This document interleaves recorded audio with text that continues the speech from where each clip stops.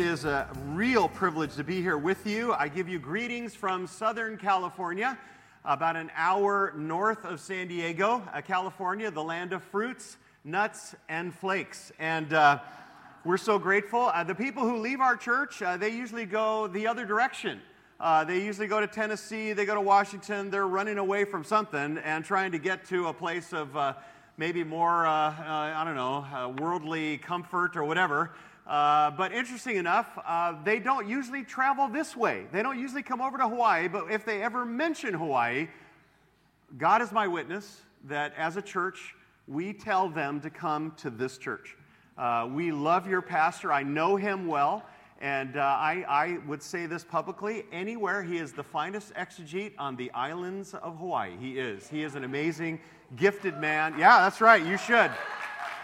You should love that guy. He works hard, and he loves you, and it is an honor to be here. I'm not just saying that. You can ask anybody that knows me. I would say the same thing to them. And so it is a real privilege for me to be here. It is just a joy. I'm out of my mind with excitement. So I would like you to take your outline, if you would, and grab a hold of that and kind of track with me. I usually track with that, and I actually have people read from that outline so we can read things together. So you want to kind of make sure you track with me on that. If you didn't get a bulletin, I'm sure somebody will get you one. But a friend of mine actually received a greeting card that said this: I wish for you all the world can give. And his response to that card was, oh great, tsunamis, tornadoes, death, disease, all the world can give. His perspective on that was totally different than the greeting card actually intended. But sadly, the world does have a great deal of pull in our lives. Would you agree? We live on this planet. This is our temporary home. And it does affect the way that we live. And scientists tell us that if you can lift 200 pounds on Earth, you can actually lift 1,200 pounds on the moon. But if you lived on a planet the size of the sun, you actually wouldn't be able to raise your hand to say hello. And if you laid down, you'd never be able to get up again because of the impact of the gravity. Interesting enough, what's true in the physical realm is also true in the spiritual realm. The weight of our efforts to live for Christ really depends on the kind of influence this world has on us. And something that we as Christians actually need to evaluate in our lives. Are you weighed down with the pressures of this world, or are you weightless? Are you free to live for eternity while you live on planet Earth? Interesting enough, maybe we're asking the question, are you too interconnected here? Are you too, convoluted here? Are you too involved with the things, whether internally or externally, so much so that you're not thinking about your future home? You're going to be here, 90 years maybe 95, and you're going to be in eternity for how long? Forever. That's right. So this is our temporary home. So the question is, if you're bored with spiritual things, if you're lost a little bit of your joy, if things have just fallen into routine in your spiritual life, maybe you're just too attracted to this world. Maybe that's part of the problem. Quite possibly, you've become worldly. Now, that's a term, as soon as you hear that as a Christian, you're like, no, I'm not worldly. I don't have a leather coat. I don't have pink hair and 55 piercings. I don't own a Tesla. I'm just kidding. So understand the fact that you're saying, I'm not worldly. Well, interesting enough, I would like you, if you can, and this is really difficult, erase all your concepts of worldliness. And let's allow the Word of God to define worldliness for you. And that would be in one passage in particular, and that would be 1 John chapter 2, verses 15, 16, and 17. Turn there in your Bibles. If you're not there already, please do so. This familiar passage is designed to test you, to see if you're in the faith. And we're going to do that this morning by two major points, would be the meaning of worldliness. We're going to look at that through expositing the text very briefly. And then we're going to actually draw out the principles that are found in this text. And point number two, the message about worldliness. But if you can, in your outline, I think the passage is listed there for you. Is it not? Is there? Okay, so I want you to read it out loud. So you got to kind of be bold now and say it verbally, even if you trip up, even if I mess up. Here we go. 1 John chapter 2, verses 15, 16, and 17. Let's read it from the same passage together from your outline. Everyone, here we go. Ready? Do not love the world, nor the things in the world. If anyone loves the world, the love of the Father is not in him. For all that is in the world, the lust of the flesh and the lust of the eyes and the boastful pride of life is not from the Father, but is from the world. And the world is passing away, and also its lusts, but the one who does the will of God abides forever. Point number 1 in your outline, what is the meaning of worldliness? The meaning, what is that? Now, the purpose of the book of 1 John, when you open up your, New Testament and you get to this particular book, is really biblical assurance of salvation. That's the purpose of this book. And we know that because John told us why he wrote this letter. And that's in chapter 5, verse 13. He tells us that. If you look at that, it says, "These things I have written to you." Why did you write them, John? Well, it's to all you believe in the name of the Son of God. And what's the purpose? So that you may what? Know that you have eternal life. You may what? Know that you're confident in your knowledge that you have eternal life. That's why he wrote this little 5-chapter book. And this entire letter is filled with tests to help you determine whether you're truly born again, whether you're truly saved or not. This book is written for that purpose. And there are 5 main tests. Now, I love to give acrostics, so just bear with me. It's either DOLES, or if you want to reverse it and go oldies, it's OLDES, or if you want to go LODES, loads. And the way you want to look at it, it's basically those are the 5 main tests that exist in this book. One is D, doctrine. If you have a wrong view of Jesus Christ, you're not going to be born again. You're not going to be saved. You have to have a proper view of who God is and who Christ is to actually be born again. And he talks about this in this little letter. Also, O would be obedience. Obedience, yes. Faith without works is what? It's dead. It's not real faith. There's going to be some outworking of obedience, a desire for obedience that you're going to follow, that you're going to pursue as you're a born-again Christian. You won't be perfect at it, but you're going to pursue obedience. And the DOL, L would be love. Love would be that you love the Lord and you love others. That would be a manifestation of Christ in you. That will be a natural outworking of you being a Christian. And then E would be endurance. Listen, even when you fall flat on your face, even when you blow it big time, a Christian laying there flat on their face is still going to say, but I still want to follow Christ. I still want to pursue him. I still want to endure in my faith. And then S would be spirit manifestations. When God lives in you, he shows through you. He's going to manifest himself in some way. Those are the 5. Now, there's more tests in 1 John, but the 5 big ones are LODES, those tests. And this test that we read today is another version of the love test. What John does, he writes in Greek, but he kind of writes like a Hebrew, and he basically attacks the love test in a variety of different ways. Like, if you love others, then you love God. If you love God, you'll love others. And he goes through the whole letter kind of reinforcing this test of love. And one of those tests, one of those reinforcements is this, the passage that we read, that if we love God, we will not love the world. That's the test. If we love God, we will not love the world. Now, there are 3 verses, and in these 3 verses, there's one main imperative, one command that we need to follow, and that is don't love the world. That's the command. And then he gives 3 major incentives or motivations for you, all right? The first motivation would be if you love the world, you don't love God. So that's a motivation for us. Another incentive or a motivation would be if you love the world, you'll perish with the world. And the third motivation that's found in this particular text is that if you love God instead of the world, then you will live with God forever. You'll live with him forever. Now look at verse 15. As John asks you to evaluate your spiritual lives by the test of love, the apostle says, verse 15, do not love the what? The world. Thank you for answering. We do that in California. It helps people, reinforces. So do not love the world, nor the things of the world. If anyone loves the world, the love of the Father is not in him. Here's the command, don't love the world, set in contrast to loving God.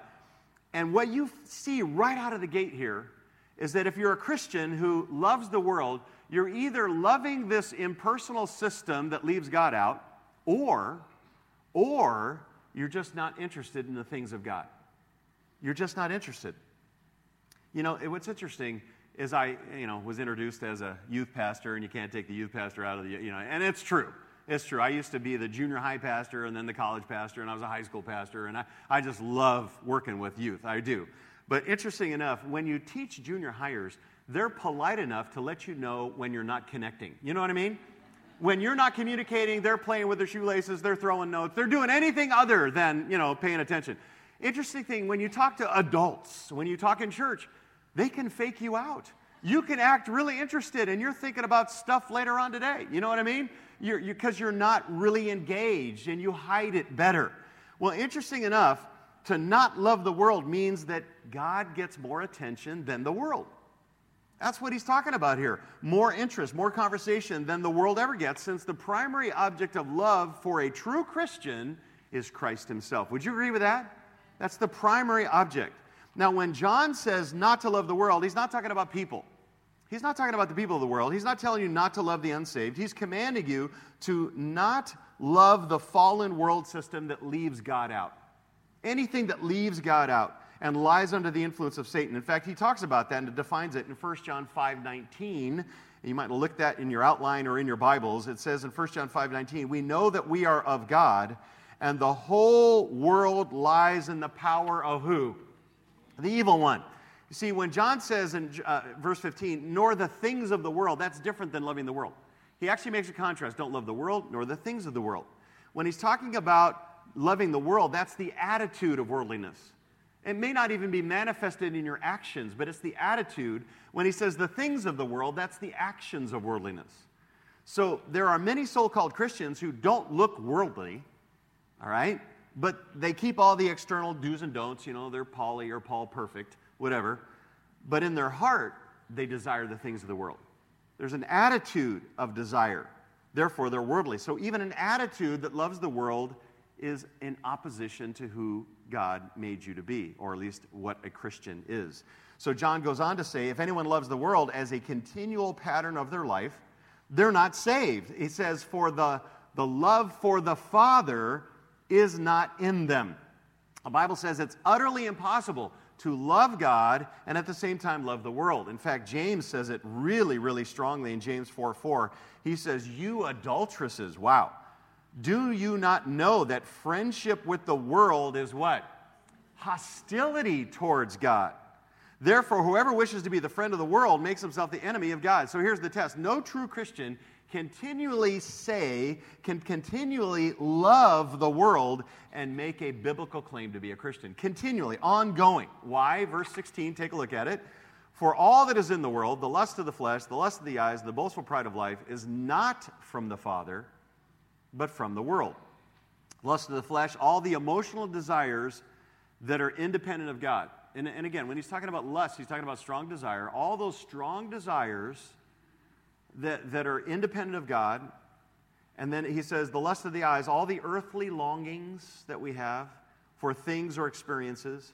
And the boastful pride of life, all the seeking for recognition, all the seeking of self-fulfillment and approval from others, apart from God, does not come from God, but it's a part of this fallen, evil system. So that's what he's talking about here. This is kind of almost a black and white issue. There's two kinds of people, those that love the world and those that love God. You say, isn't there kind of a compromise in there? Isn't there a little bit where, Christians love God, but they also love the world a little and whatever? The answer to that's found in verse 17. He says, and the world is what? Passing away, and also its lust, but the one who does the will of God abides forever. This whole way of life as we know it is going to end. And John says the world is literally ending itself, like a bad battery that's going dead.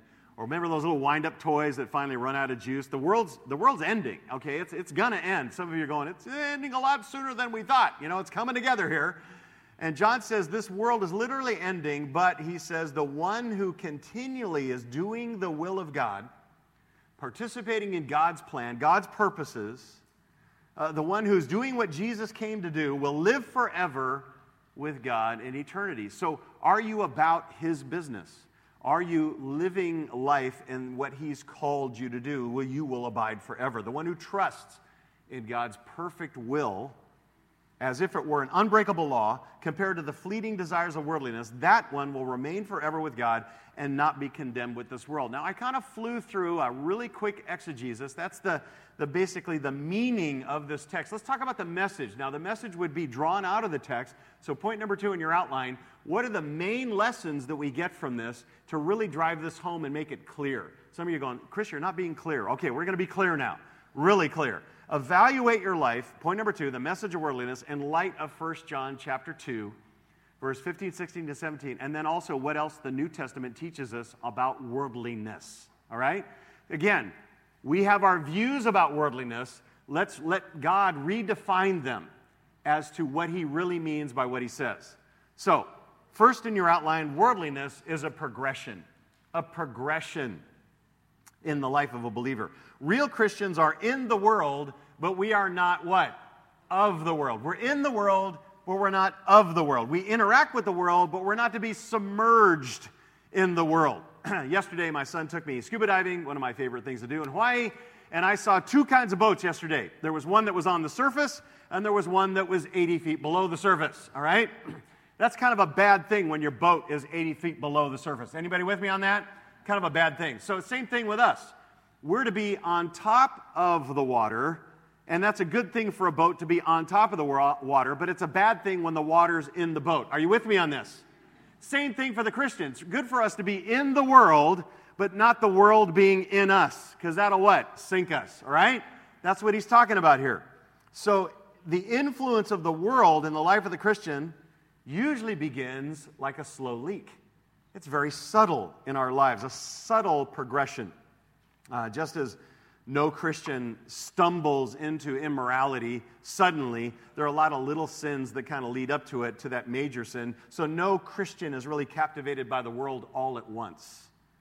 There are a lot of so-called little sins that kind of lead up to that moment.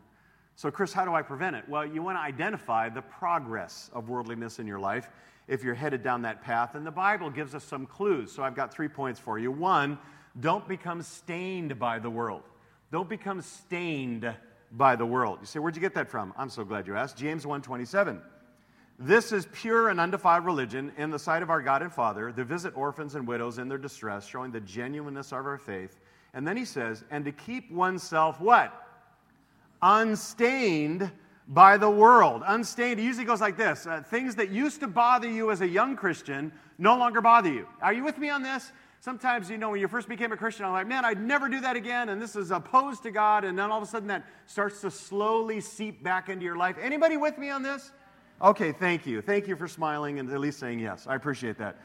So, all of a sudden you stop guarding against being stained. Now, I know that many of you have given yourself to painting. Now, I'm not talking about the Rembrandt kind of painting. I'm talking about slap it on the walls, kind of roll it up and down painting. Are you with me on this? And when you start your day, you're taping things off. You're covering it with sheets. You're being really careful. You wear special clothes. And your goal is to get the paint on the wall and on the ceiling and not on you, right? But as the day wears on, what happens? The paint starts to wear on too, right? All of a sudden, you're seeing big plotches of this and plotches of that. And something I know in my heart one time, it clicked. And all of a sudden I realized, I want to see how much paint I can get on myself, So you start rolling it on, and like you're some sort of rabid football fan, You're just ready to go. Everything's going on everywhere, and it's instead of going where it's supposed to be, and you stop being careful. Well, that's a little bit like how worldliness begins to creep into our lives. We begin to be very careful about it, but as life wears on, you begin to see more of it kind of on your life. And then you're like, oh, why even try? It's all under grace. I'll just do whatever. And then you just keep going for it, right? And that's kind of being stained by the world. As the day wears on, you get a little bit more loose. As life wears on, you start rolling it on. And again, being stained by the world is very much like that. Those so-called little sins are not sins anymore, and, you just kind of just let them go. It's okay to be hostile on those people who drive like crazy, and Carmageddon happens again in Hawaii, and curses go up to God, and that kind of stuff. It can't be helped. It's too late now. You just become stained. Secondly, if this continues unconfessed, then God gives us this warning. Number 2 in your outline, don't become conformed to the world. And you know this verse, Romans 12, verse 2, don't be conformed to the world, but be transformed by the renewing of your mind, so that it may prove what the will of God is, that which is good and acceptable and perfect. Everybody knows what Play-Doh is, right? Everybody knows Play-Doh, that wonderful stuff, that clay stuff that you shape into whatever you want. Your kids play with it. Secretly, you play with it. And God says, don't be mashed into the thinking and the values of the world. Don't let the world conform you into its shape. That would be, in a sense, leaving God out or opposed to God. Don't let the world press you into its mold. You see, once you get covered with enough of the world's paint, you don't look any different. Anybody remember the Susan B. Anthony dollar? Anybody remember that? It was exact same size as a quarter, except it had little like straight edges around it. They got rid of it simply because people couldn't tell the difference between that and a quarter. Well, listen, when you become conformed to the world, nobody can tell the difference between you and someone who is not a Christian. You just look the same. You're conformed. He says, don't be that person. So you get from being stained to living conformed. The Bible warns you that if you continue to be conformed, it might be that you're going to be condemned with the world. And that's another passage, another warning in 1 Corinthians chapter 11, verse 32. It says, we are disciplined by the Lord in order that we may not be what? Condemned. God spanks you so that he demonstrates and helps you to not be conformed with the world. With me on that? If you are saved, God will discipline you. And if he doesn't discipline you, according to Hebrews chapter 12, then it's evidence that you're not his child and that you could be condemned along with the world. So the world will pass away in judgment, and it will take all those who love it with it. All those. If you remain conformed to the world as a lifestyle, there's a good chance. If you remain conformed to the world, there's a good chance as an ongoing, now I'm talking about one day, I'm not talking about a week, I'm talking about ongoing lifestyle, then there's a chance that you're headed to eternal torment in hell. Because Christians are uniquely different than this world. That's what John is telling us here. 1 John 2:15 and 17, all the way there, he says, if you're continually loving the world, then you're lost and you will be judged with those of the fallen world. That's what he's saying. I'm not saying it, he's saying it.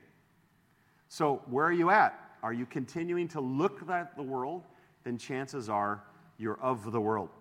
Remember Lot?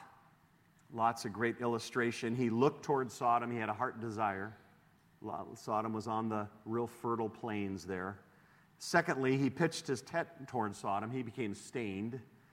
Third, he moved into Sodom. He became conformed, and he was almost condemned with Sodom, right?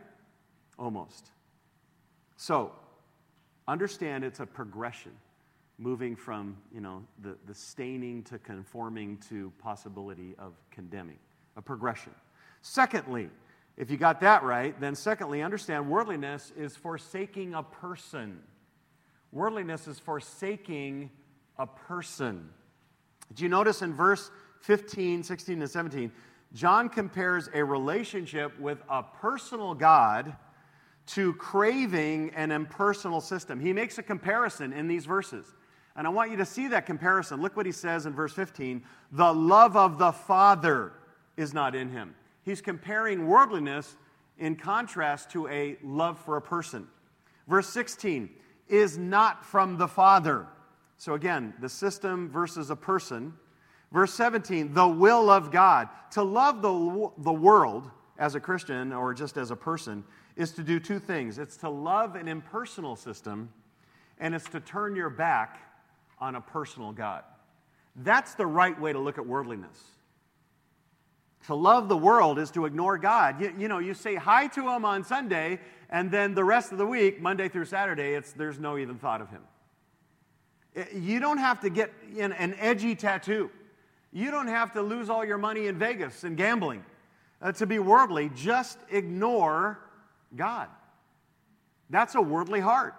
A worldly heart is one that has allowed something, some desire, some person, or some event to compete for God's rightful place as first love in your heart. Let me say that again.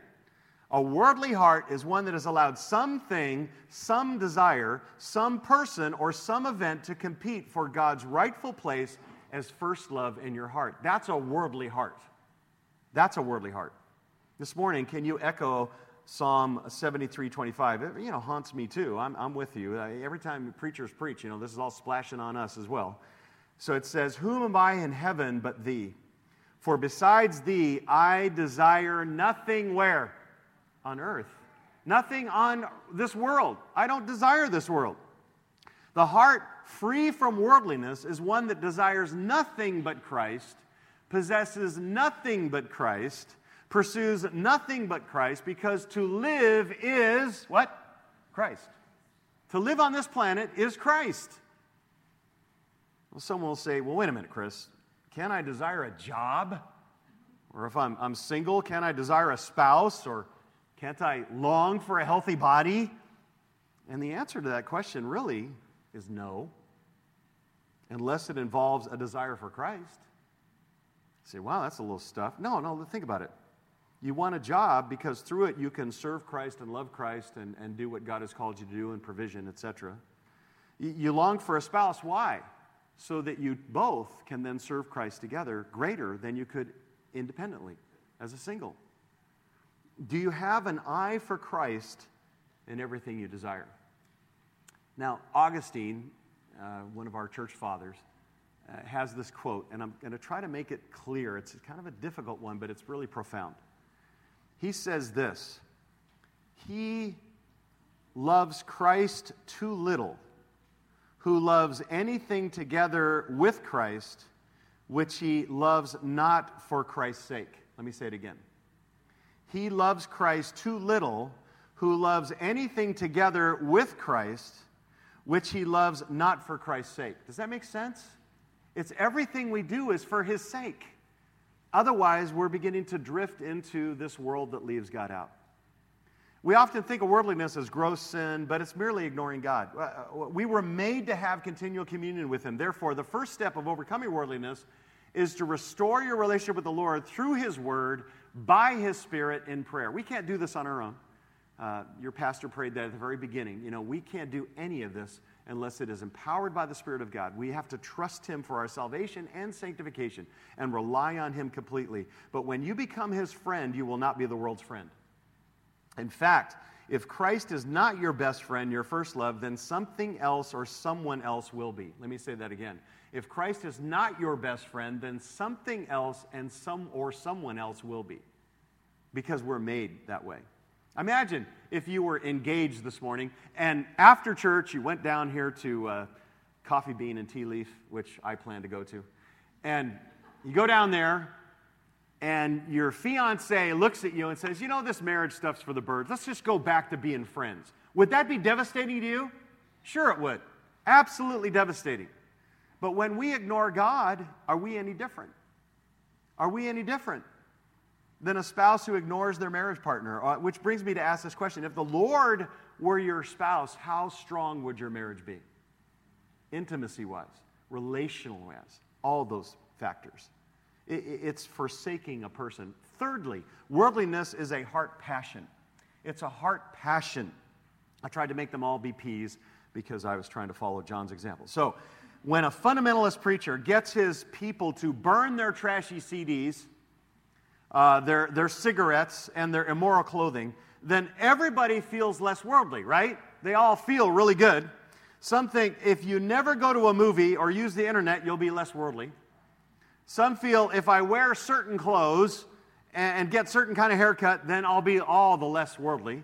Others believe that if everybody drove only used cars and never borrowed money, we'd all be less worldly. That is not what the Apostle John says. He doesn't say that in this passage at all. All those things are worthy of discussion and might be evidence of a believer who loves the world. They might be, but they may indicate a heart that's given over to the lust of the flesh, the lust of the eyes, and the boastful pride of life. They might be, but you don't have to do those things to be worldly. You don't. A clean-cut businessman in a suit could be more worldly than a guy riding a Harley. Some of you have Harleys are going, man, praise God. Oh, yeah, we're good. No, understand. How can that be? They may not do any of the particulars, the outward external deeds of worldliness, but still be worldly, listen, if they have desires in their heart towards the things of the world. If the things of the world are in their heart, this is a passion, a desire.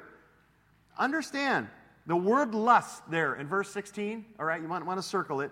You might want to put above there strong desire. Strong desire. That's what he's talking about. A heart issue. It's what you long for in your heart that makes you worldly. A lover of the world. It's not what you do, that's only the result of it. It's what you long for in your heart. The Apostle John says, no one may see it, but you may be filled with desire for this world. What do I mean? You crave pleasure. You fantasize over sin. You lust over possessions. You become envious of others or the unsaved. So much of worldliness is blamed on the externals, and yet sometimes the externals are no indicator at all. I mean, you've met people who, they're like, wow, this guy's got to be of the world, and they've been born again and transformed. They just have all the remnants of their unsaved life still with them. You know what I'm saying? Understand, the indicators are not external. Someone may look worldly and yet have a passionate heart for Christ, and the externals are not the real issue, for worldliness stems from a heart that desires anything but the Lord first in all things. In fact, look what he says in verse 16. For all that is in the world, the lust of the flesh, the lust of the eyes, and the boastful pride of life is not from the Father, but from the world. The first two descriptions, lust of the flesh, lust of the eyes, describe desires for what you don't have. Okay, you desire this, you desire that. And the third, the pride of life, describes an internal pride in what you do have. So what you don't have, what you do have. And the world is driven by, are you ready? A passion for pleasure. The world, a passion for pleasure, and a pride in possessions. That's why advertising works. That's why it works. A passion for pleasure and a pride in possessions. And the passion for pleasure is described two different ways, physical and aesthetic. Two ways. The lust of the flesh is physical, bodily pleasures. And the lust of the eyes is aesthetic or intellectual pleasures. John, the apostle, is not naive, and we shouldn't be either. He knows worldliness is not limited to people who shop at Nordstrom's. Anybody know Nordstrom's? Kind of the high end. Okay, I'm trying to make a humor here, and nobody laughs. So there you go. As if only those people are worldly. Now, the Muellers, we shop only Italian. Targetto, Costco, those kind of things. That's us. But understand, that doesn't mean we're not worldly. The lust of the flesh is the lust of the gutter or the gourmet. Either way. There's lust for the hard rock and lust for the classical. Either way. The book of 1 John ends with a ringing command. Little children, keep yourself from idols. Those idols could be crude or those idols could be cultured, but they're still idols of the heart, things that you worship more than Christ himself. Anything in this world that is not God can rob your heart of the love of God, because worldliness is an inner heart passion. It's an internal desire. So ask yourself, where's your wantometer? Really? And you know what? Nobody can evaluate that for you. Husbands, wives, it's an internal issue. Where's your wantometer? What do you want more than anything? If it is Christ, that's a good sign. If it's the things of the Lord, if it's a desire to please him, that's a good thing. If it's this world, that's not so good. Where's your desire dial, right? The Bible does talk a lot about that. What you desire most, the things of God or the things of the world? The people of God or the people of this world? Fellowship with God or fellowship with friends, who are of this world? Or God's word or somebody else's word? Which one? Worldliness is a passion, a desire. And if your desires head toward God, that's a good spiritual sign. If they point toward the world, that's a bad spiritual sign. Fourthly, here we go. We're almost done. Worldliness is a wrong perspective. A wrong perspective. Look at verse 17. It reminds us, the world is passing away, and also its lust, but the one who does the will of God, what? He abides how long? Forever. So notice that. Notice those phrases there. The world is passing away, but who does the will of God abides forever. He's making a contrast here. Passing away, abides forever. The person who does not love the world has an eternal perspective. The Christian not living for the world has heaven on his or her mind. Most of us, the problem with an eternal perspective is that it's far removed from our daily life. It really is detached from the way we really live. The difference is really eternal in the sense of, does eternity make a difference in your life? What difference does eternity make in your life? There's so much to worry about. I mean, you've got your job, you've got your spouse, you've got your kids, you've got your grandkids, you've got your boyfriend, you've got your job, you've got your team, you've got your friends. I got to live life now, not worry about eternity, right? But the Apostle John says, listen, if we don't allow eternity to rip through every aspect of our lives, we become worldly. We're too centered here. We live for feeling good. We live for our possessions. We live for being liked. We live for being successful. Understand, we become worldly when every day is not impacted by eternity. Every day. We're so crafty about it too. We think to ourselves, well, if I do these things, then God will bless me. If I'm nice to her now, she'll treat me nice later. Basically, we sow now so we can what? Reap in this lifetime. When actually, God is asking us to have an eternal perspective that we're to sow now so we can reap in eternity. Reap in eternity.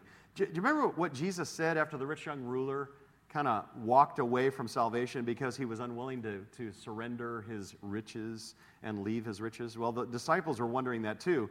And they're thinking to themselves, listen, if this guy, this rich young ruler, wouldn't leave anything for Christ, and we've left everything for Christ, is that going to make a difference? And Jesus says, yes.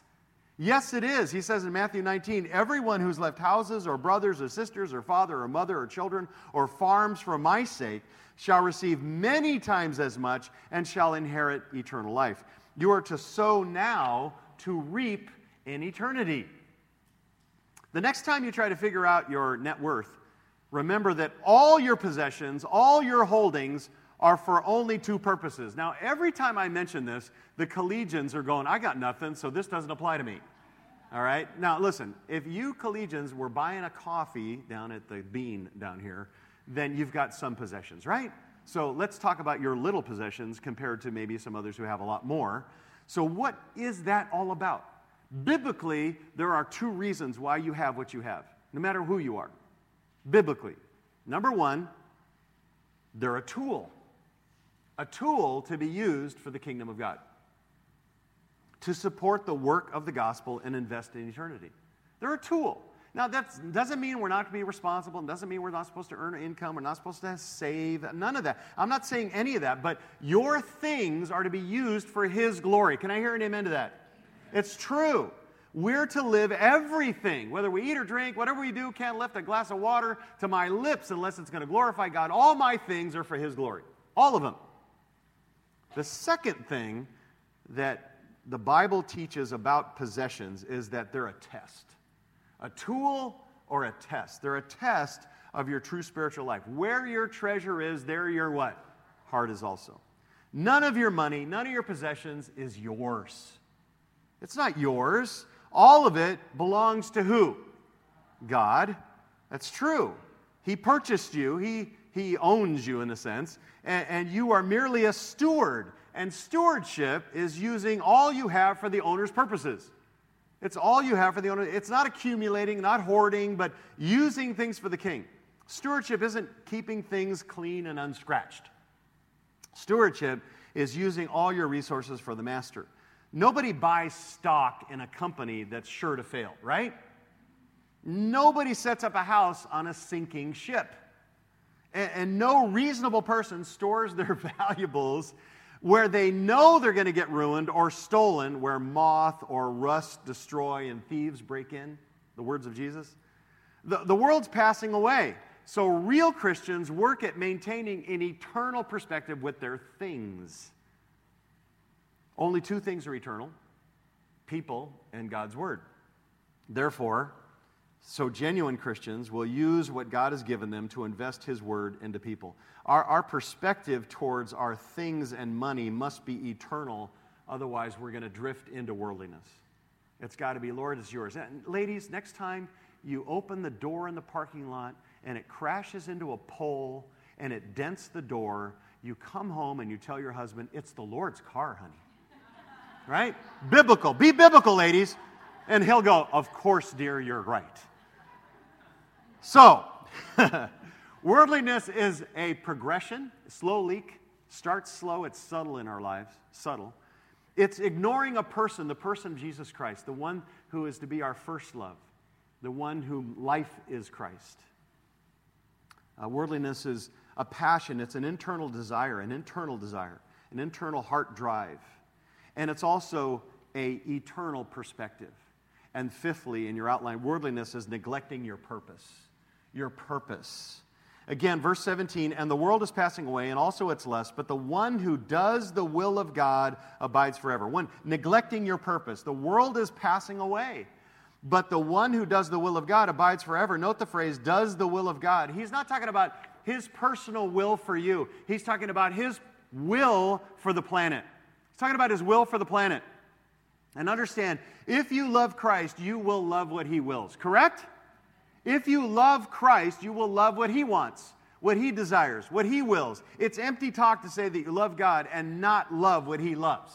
It's empty talk. So therefore, you're to be focused on God's will. Remember Christ? What did he say about his relationship with the Father? He said in John 4, my food is to do the will of him who sent me and to accomplish his work. That's my food. That's what I live on, to do what God wants. And then what is it that God wants? Well, John 17, in his high priestly prayer, Jesus said this. He said, as thou did send me into the world, I have what? Sent them into the world. You've been sent. You are here for a purpose on planet Earth. Can I hear an amen to that? You're here for a reason. And worldliness is neglecting that reason. You say, what is the reason? Simply stated, and again, I'm the master of overstatement and simple statements. To share Christ with the ain'ts and to build up the saints. That's why you're here. In the world, you're to be reaching them with the message of the gospel. In the church, you're to be building each other up. Very simple. That's why you're here. Don't lose that. I tell my church all the time, listen, there are 2 reasons. Every Sunday, you're here for only 2 reasons. It's true. The way you glorify God, are you ready? You come to Christ in salvation. You become like Christ in sanctification. That's it. Come to Christ, become like Christ. We're to become, if you're a Christian here, to become more like Christ today. If you're a non-Christian here, God is hopefully working on your heart for you to come to Christ. That's his will for your life. That's what you're doing here, and that we would all follow Christ. It's doing the one thing in this world that you can't do in heaven. And what is that one thing? Some of you say have babies. Why do you have babies? So they'd come to Christ. Right? So the ultimate reason is that they would follow Christ. Follow Christ. The one thing you can do in this world you can't do in heaven is to share the good news of Jesus Christ with the lost. It is a message. You say, what's that message? Here, it's so simple. Don't miss it, okay? Every religion on planet Earth, every single one, is telling you, work your way to heaven. Just do it. I don't care. Spin things, light things on fire, offer things, give things, do these things, do that thing. Somehow you're going to be good enough to get to heaven. There's only one faith on this planet where it's just the opposite, where it says, God says to you, you can't do it. You can't make it to heaven. You're not going there unless God does something, and God did something. He sent his son, Jesus Christ. He did the work. That's why it's called the gospel. That's why it's meant to say good news. The good news, God did it. He sent his son, the perfect God-man, lived a perfect life, then offered himself on the cross for the sins of his children, and then rose from the dead and ascended into heaven. And now, if our sins fall on Christ by faith, his righteousness can cover us, and therefore we're dressed in the right appropriate garment to be received into heaven. If you're not dressed in his righteousness, you're not going to heaven, period. The interesting thing about salvation, too, is not only is it that you're dressed right, but he also changes your heart, called regeneration. You become born again, and now he gives you a heart that you want to obey him. You want to follow him. You want to please him. You say, Christian, where are you getting this from? Romans 6:17. We have a heart that desires to obey, even when we fail him. As Christians, even when we're laying flat on, oh man, I blew it, I argued, I got upset, whatever. Even then, you're going, but I still want to follow him. I still want to obey him. That's the heart of a born-again believer. So he changes you by giving you the right righteousness, and he changes you internally by giving you a new heart. And if that's not your experience, then you won't be able to do his will. You won't be able to share his message. And the Bible would then declare that you would be worldly, possibly stained, possibly conformed, and worse of all, maybe condemned with the world. So would you, for a moment please, stand as we consider some things and close our time in prayer. Would you please stand and pray with me?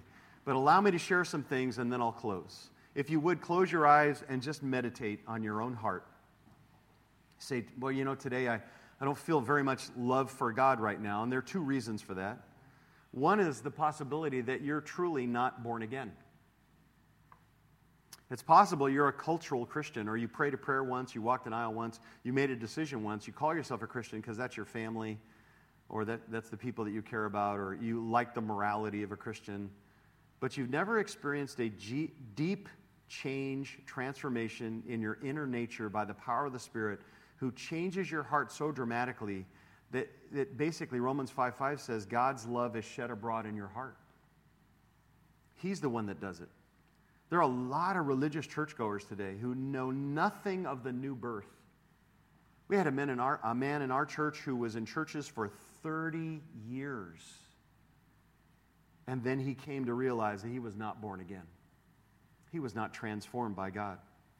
Would you, if that's your heart, cry out to Christ to open your eyes, to open your heart, to take out your heart of stone and give you a heart of flesh, so that you might love God with your whole life, turn from your sin and repentance, depend on Christ by faith, exchange all that you are for all that he is. You say, Lord, I hate my sin. I want it to fall on Christ in punishment there, and I need your righteousness. I need you to change me, transform me.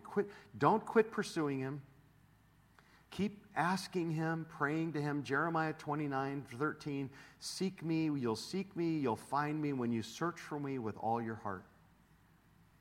A second possibility, if you're not feeling a whole lot of love for the Lord this morning, is that your love for the Lord has simply grown a little cold. And we've all experienced this, all of us.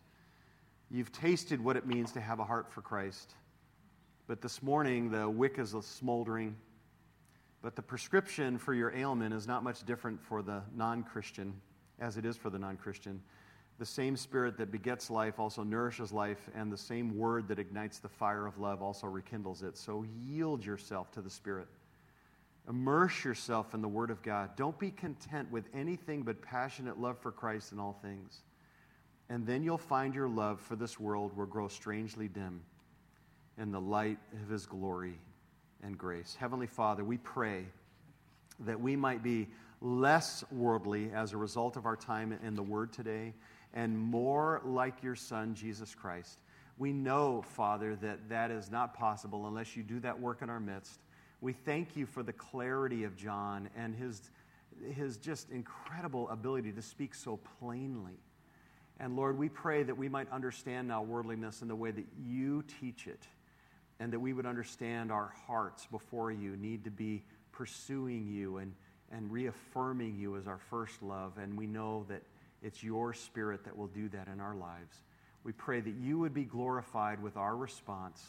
We pray that you would be worshiped today, not just by the songs we sang, but, Father, by our living sacrifice, that offering ourselves to you in totality. And, Lord, we'll give you all the glory for what you'll do because you deserve it all. And, Lord, we thank you and praise you. And in Jesus' name, and all God's people said, amen. Thanks for coming.